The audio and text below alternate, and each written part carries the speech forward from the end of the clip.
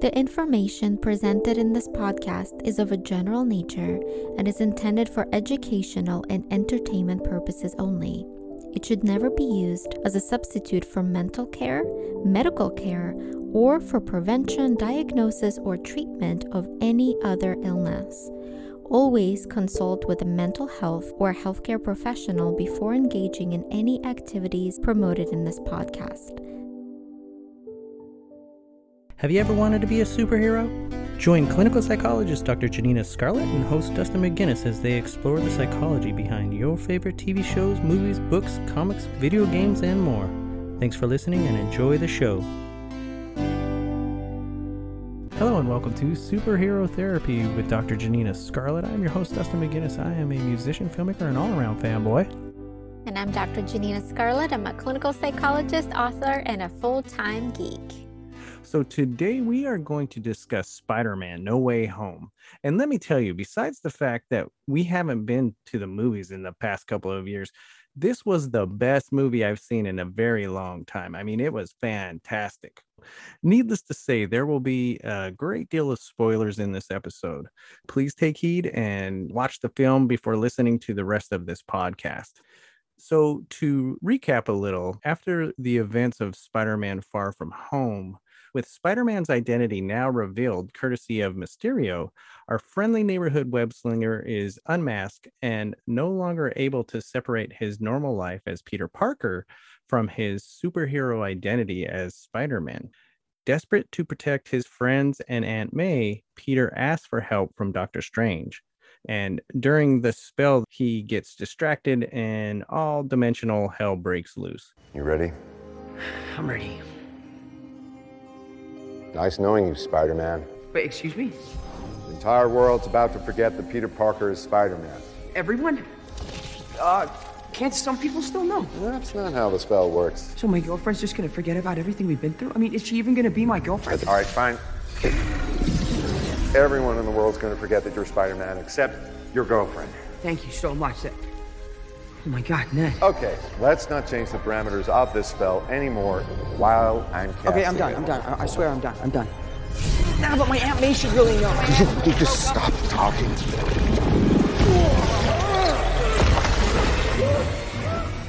That about sums up the initial premise of this film. I'd like to discuss the nature of the crowd participation and reactions during this film. The energy of the crowd was just so electric that it had my emotional spidey senses just tingling. It literally tripled my emotional response to this film. Not since Avengers Endgame have I felt that much energy. Captain Sam, you hear? No way! On your left.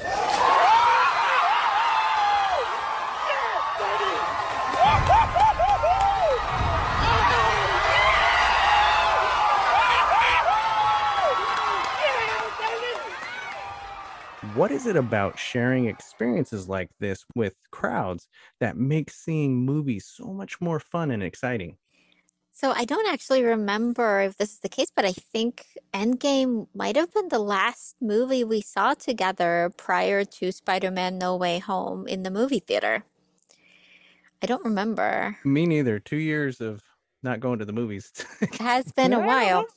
But I remember seeing Endgame for the first time, and it had this kind of energy, this kind of electric energy, as you said, where all the audience members were so into the film.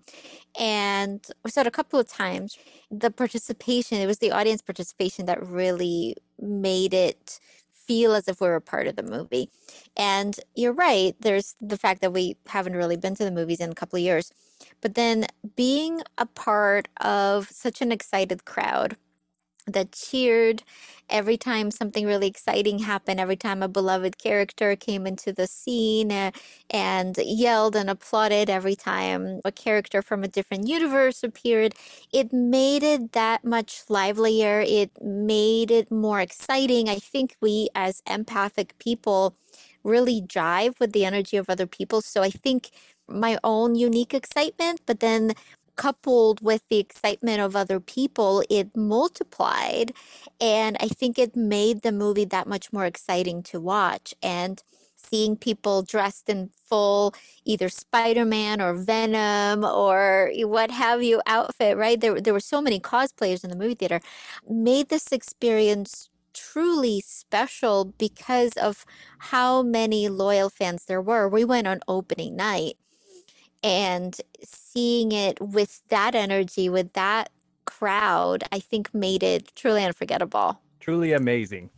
All in all, it was just a fantastic time out at the movies, and it was a very welcoming way to be reintroduced to that magic. When Peter's identity is revealed, half of society is supportive, while the other half condemns him and still believes that Mysterio was a good guy and that Peter killed him. That's right, folks. Spider-Man is in fact Peter Parker. Are you Spider-Man's girlfriend? Is in fact. Are you Spider-Man's girlfriend? Whoa. Please don't touch her, You're sir. just a kid? You murdered Mysterio? Helped him murder Mysterio? No, I didn't. Come on, Anybody? All this time, people looked up to this boy and called him a hero. Well, I'll tell you what I call him. Public enemy number one. Now that Spider-Man's identity is revealed, Peter becomes a target. Why does it sometimes appear that some people get off on destroying a hero's character and will attack them in this manner? First of all, for some people, I think they're maybe looking for a scapegoat of things that have gone wrong. But I also think for a lot of other people, there is human nature that responds to fear. When we're afraid of something new, of something unfamiliar, a lot of times rather than getting to know a person that's different from us, for instance, it's easy to assume that they're a monster. It's easy to dehumanize them. And I think that's what's happening here.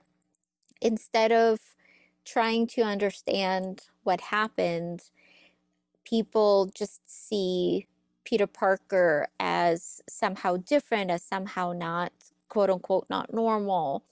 They see his unique super abilities as dangerous. And I think that it's easy for people to create this otherness. And unfortunately, it's this behavior that actually perpetuates more of the very kind of violence that that Spider-Man is trying to fight. Yeah, it's just too bad. He doesn't know what to do. He gets really desperate, because not only is it affecting him, starts affecting his friends as well. It's really interesting too, because a lot of superheroes and villains have secret identities and secret lives. How difficult is it to live in a state of multiplicity?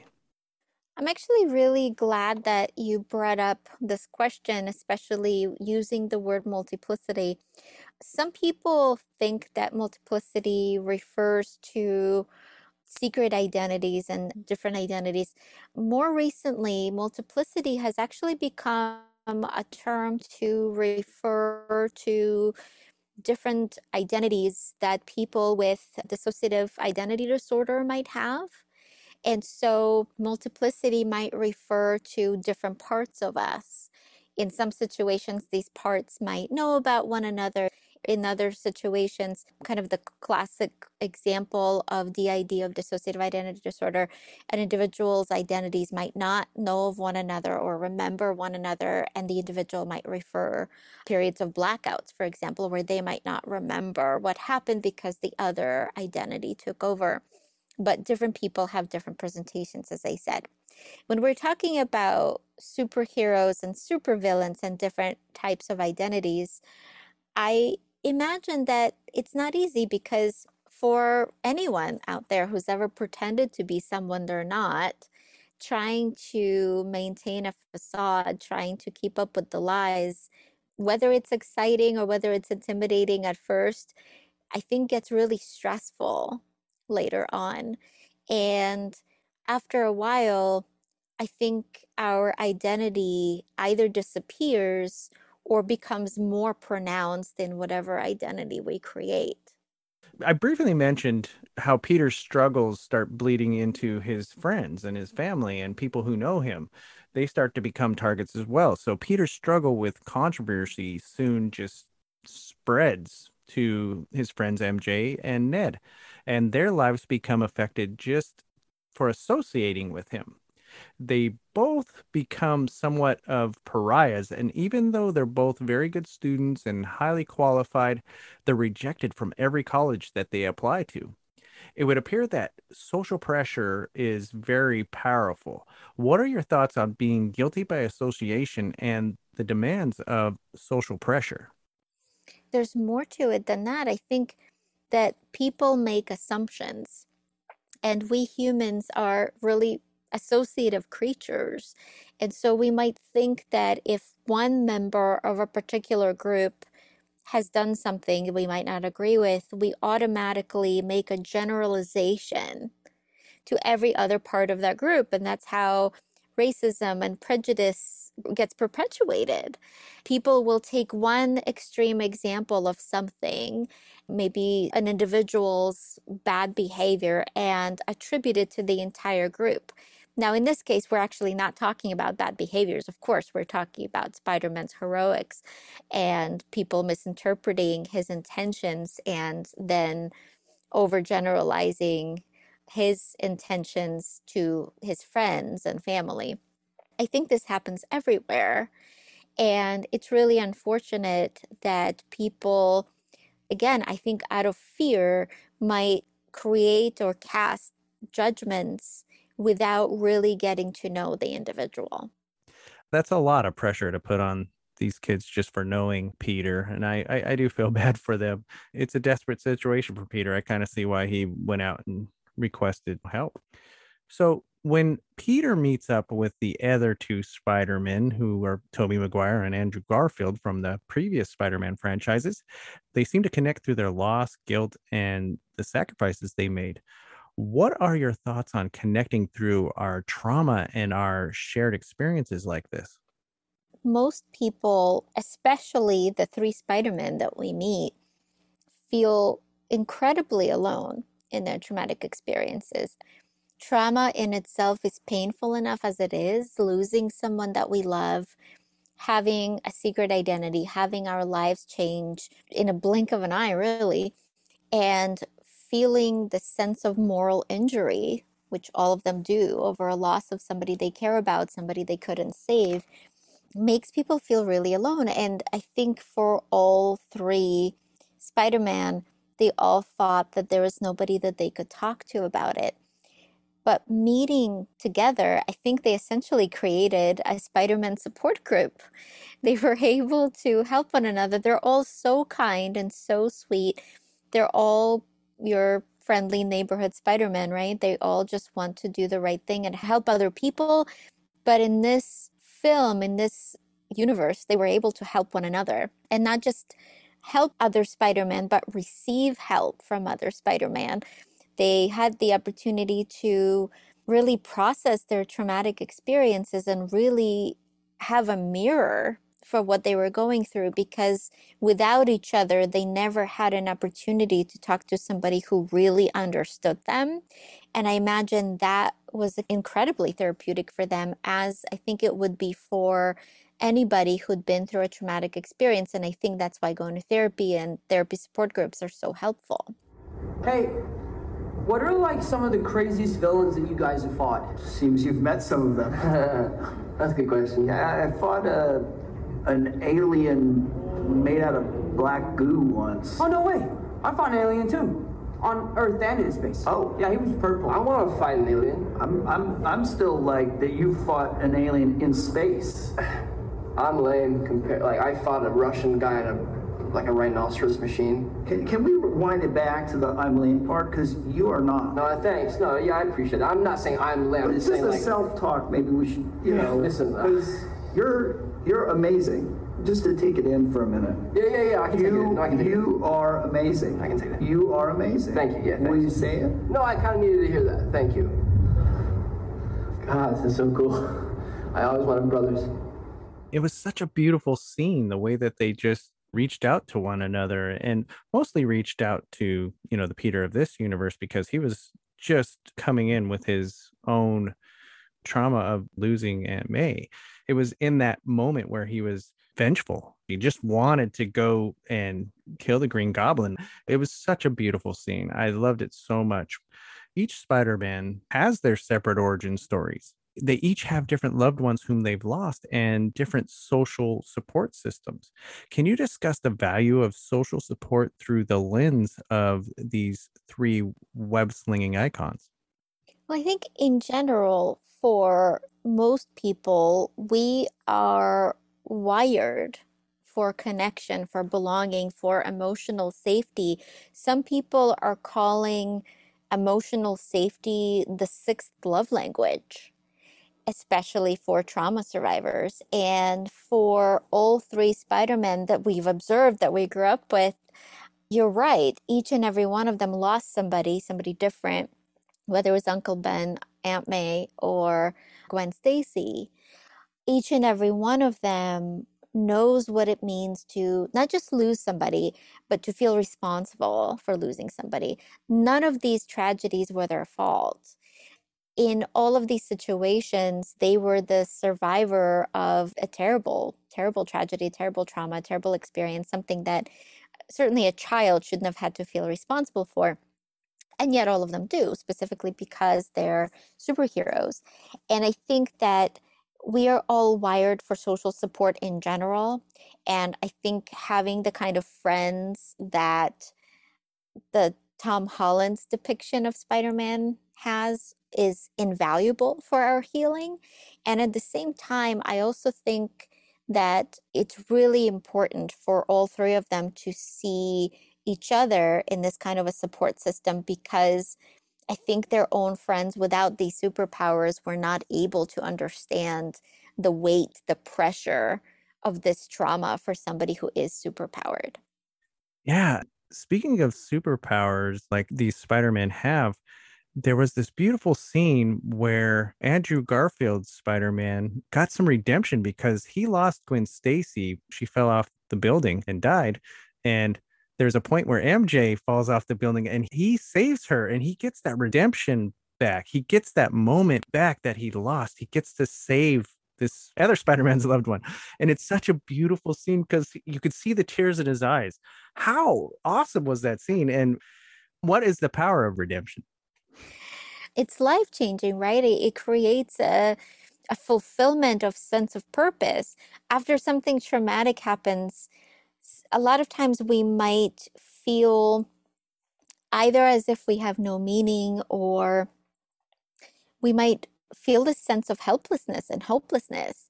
And for some people, they might be pulled to the brinks of depression, whereas others might find a sense of purpose from this. And some people might experience both. And in fact, most people experience both, where we might feel very depressed and feel really hopeless, and also find this new sense of purpose where we don't want anybody else to experience what we've been through.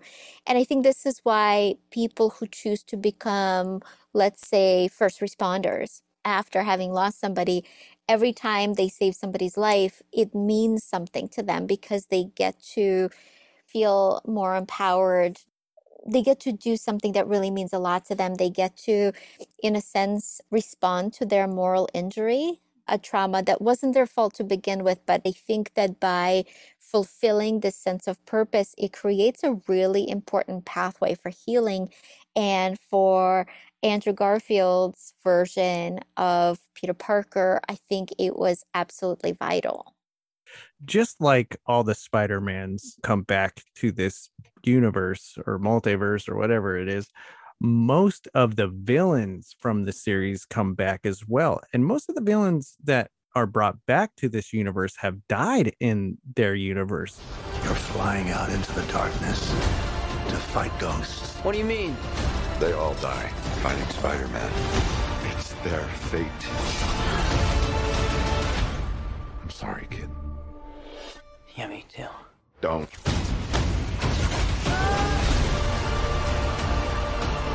Look, there has to be another way. There isn't. They're a danger to our universe. So this causes a great deal of inner conflict in the Peter from this universe. He understands that these villains have done evil things, but he still believes that saving them and essentially curing them is the right thing to do. What are your thoughts on Peter's viewpoint here, and why do you think he is showing this level of compassion for these villains? I think that the Tom Holland's version of Peter Parker knows what it means to be villainized, and I think also knows how any hero is one bad day away from becoming a supervillain. And I think that it's that. And I also think it's his sense of compassion. I think it's his willingness to see the best in everyone that I think allows him to consider that there's more to majority of these quote unquote villains than meets the eye. For most of them, it was either the chemical or the electricity or the particular Electric bug of eels. virus, eels, yes, or mental illness. You know, Max was like the sweetest guy ever before he fell into a pool of electric eels. That'll do it. I do want to bring up one gripe I had with this film, since we're talking about it. Unfortunately, a lot of times individuals with dissociative identity disorder and or schizophrenia, people who might have multiple identities or might have been exposed to or experience psychosis, who might hear voices, for example, are often villainized and pathologized and are depicted as violent. And it's really unfortunate because I think that seeing the Green Goblin, I think perpetuated the continuation of the stereotype. Majority of people with dissociative identity disorder and also majority of people with schizophrenia, including people with paranoid schizophrenia, are not only not violent, but actually are afraid of people and are more likely to be hurt by other people than to hurt others. And so I just wanted to say that. I think it was the current Peter Parker's understanding that everyone has a story and maybe everyone deserves a chance that I think allowed him to consider the possibility that these individuals could be helped, that thinking of them as villains dehumanize them, right? But thinking of them as people with a problem allowed him to think of ways that maybe he could help them and that his friends could help them to get the kind of support that they needed. This brought up a really interesting concept and perspective for me because Peter is such a compassionate superhero and he's so wonderful. And he does end up trusting the Green Goblin, and that leads to the demise of his Aunt May, kind of like how Tobey Maguire's Peter Parker let the robber go and he ended up shooting Uncle Ben. In situations where there's some kind of tragedy or a loss or something, as humans, we tend to take it on and blame ourselves.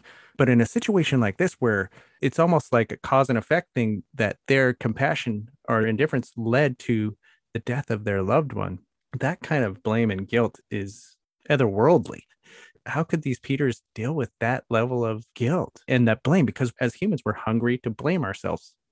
Well, I think a lot of times when we experience a devastating situation, we want to blame somebody, whether it's ourselves, whether it's another person, because it's easier to blame somebody than to blame nobody. It's easier to think about our fault because it gives us an essence of control. It makes us think that if only I do things differently, nothing bad will happen. And we do have some element of control, but we can't control everything. And I think sometimes we blame ourselves as a defense mechanism from the realization that some situations are out of our control. That sometimes we might do quote unquote everything right and something bad might happen anyway. And sometimes, even if we try to help everybody, even if we try to be as careful as we can, somebody might end up getting hurt. It doesn't mean that somebody needs to be blamed. It might mean in some situations that somebody might need to be held accountable, like the robber that shot Uncle Ben, for example, like Green Goblin. But I think more than anything, it means this reminder that sometimes things are out of our control and that life is uncertain. And I think the willingness to sit with that uncertainty so that we can truly be present with every aspect of our lives. Yeah, absolutely. Even after what happened, Peter still continues to find room for his compassion again and not be consumed by his sadness and the rage that he felt and the desire for this revenge and this guilt that he was going through. How is something like that possible in these situations to continue finding room for compassion, even though it was so rough for him? I think that when we focus on blame, Brene Brown defines blame as a discharge of pain. When we focus on this discharge of pain, we're essentially just sitting in it. We're continuing to suffer. And I think if there's a way to make room for all emotions, grief, love, connection, sadness, anger, guilt, it can allow us to then be more compassionate toward other people. Emotions are all or none deal. And so if we try to suppress our grief, for example, it's going to be harder for us to be compassionate. But if we're willing to sit with all of them, if we're willing to sit with grief and anger and sadness and make room for all of these emotions, just as Peter was trying to make room for all of the superheroes and villains and everyone of all the universes, then it will be easier for us to feel all of them. And that includes compassion, which is so important to Peter Parker. He's the definition of compassion. And when he is vengeful, he's no longer Spider-Man. Oh, wow. That's an interesting perspective there, because he's probably not Spider-Man anymore if he's captivated by vengeance. So in the end, the only way to really resolve this situation is to allow Doctor Strange to wipe everybody's minds, memories clean. And this means that even MJ and Ned will no longer know who Spider-Man is. It's a huge sacrifice that he has to take on to kind of heal the world. It's just a compelling characteristic to have in a hero. It would be so hard. Say if I had to have you forget me forever, it would be devastating. But yet I would probably do it too, because you have to save the world. Peter, you're struggling to have everything you want while the world tries to make you choose. This is all my fault. I can't save everyone. I think that to some degree, the characters in the situation, so we're talking about Spider-Man, the Tom Holland Spider-Man, he had two choices that were both painful choices. One choice was to keep people knowing who he is and to lose a lot of people, having a lot of innocent people die. And choice number two was to save a lot of people, but not have friends or not have people remember who he is. They're both painful choices. In one instance, in the first instance, he's powerless and he's going against his moral code. In the second instance, he's powerful because he's making a choice. He's doing something to change his situation, and he's taking an action within his moral compass. And I think that in itself is an empowering step. So I really think there was only one clear choice. Yeah, it's just so beautiful and such a wonderful movie and so inspiring in so many ways. I can't wait to see the next Marvel installment. It's going to be great. So I think this is a good opportunity for us to end this episode. Again, my name is Dustin. You can find me on Twitter at The Valiant Geek. And I'm Dr. Janina Scarlet. You can find me on Twitter at Shadow Quill or Dr. Janina Scarlet Official on Instagram. For all of our listeners out there, we are sending out free signed copies of Dr. Scarlet's book, Dark Agents, Book 1, Violet and the Trial of Trauma. To enter the drawing, all you have to do is tweet about this podcast with the hashtag Superhero Therapy Podcast. We will choose one lucky listener every month to receive their free copy. Unfortunately, due to high postage costs, international listeners will not be eligible for this promotion. Stay safe out there, everybody. Stay kind and take care.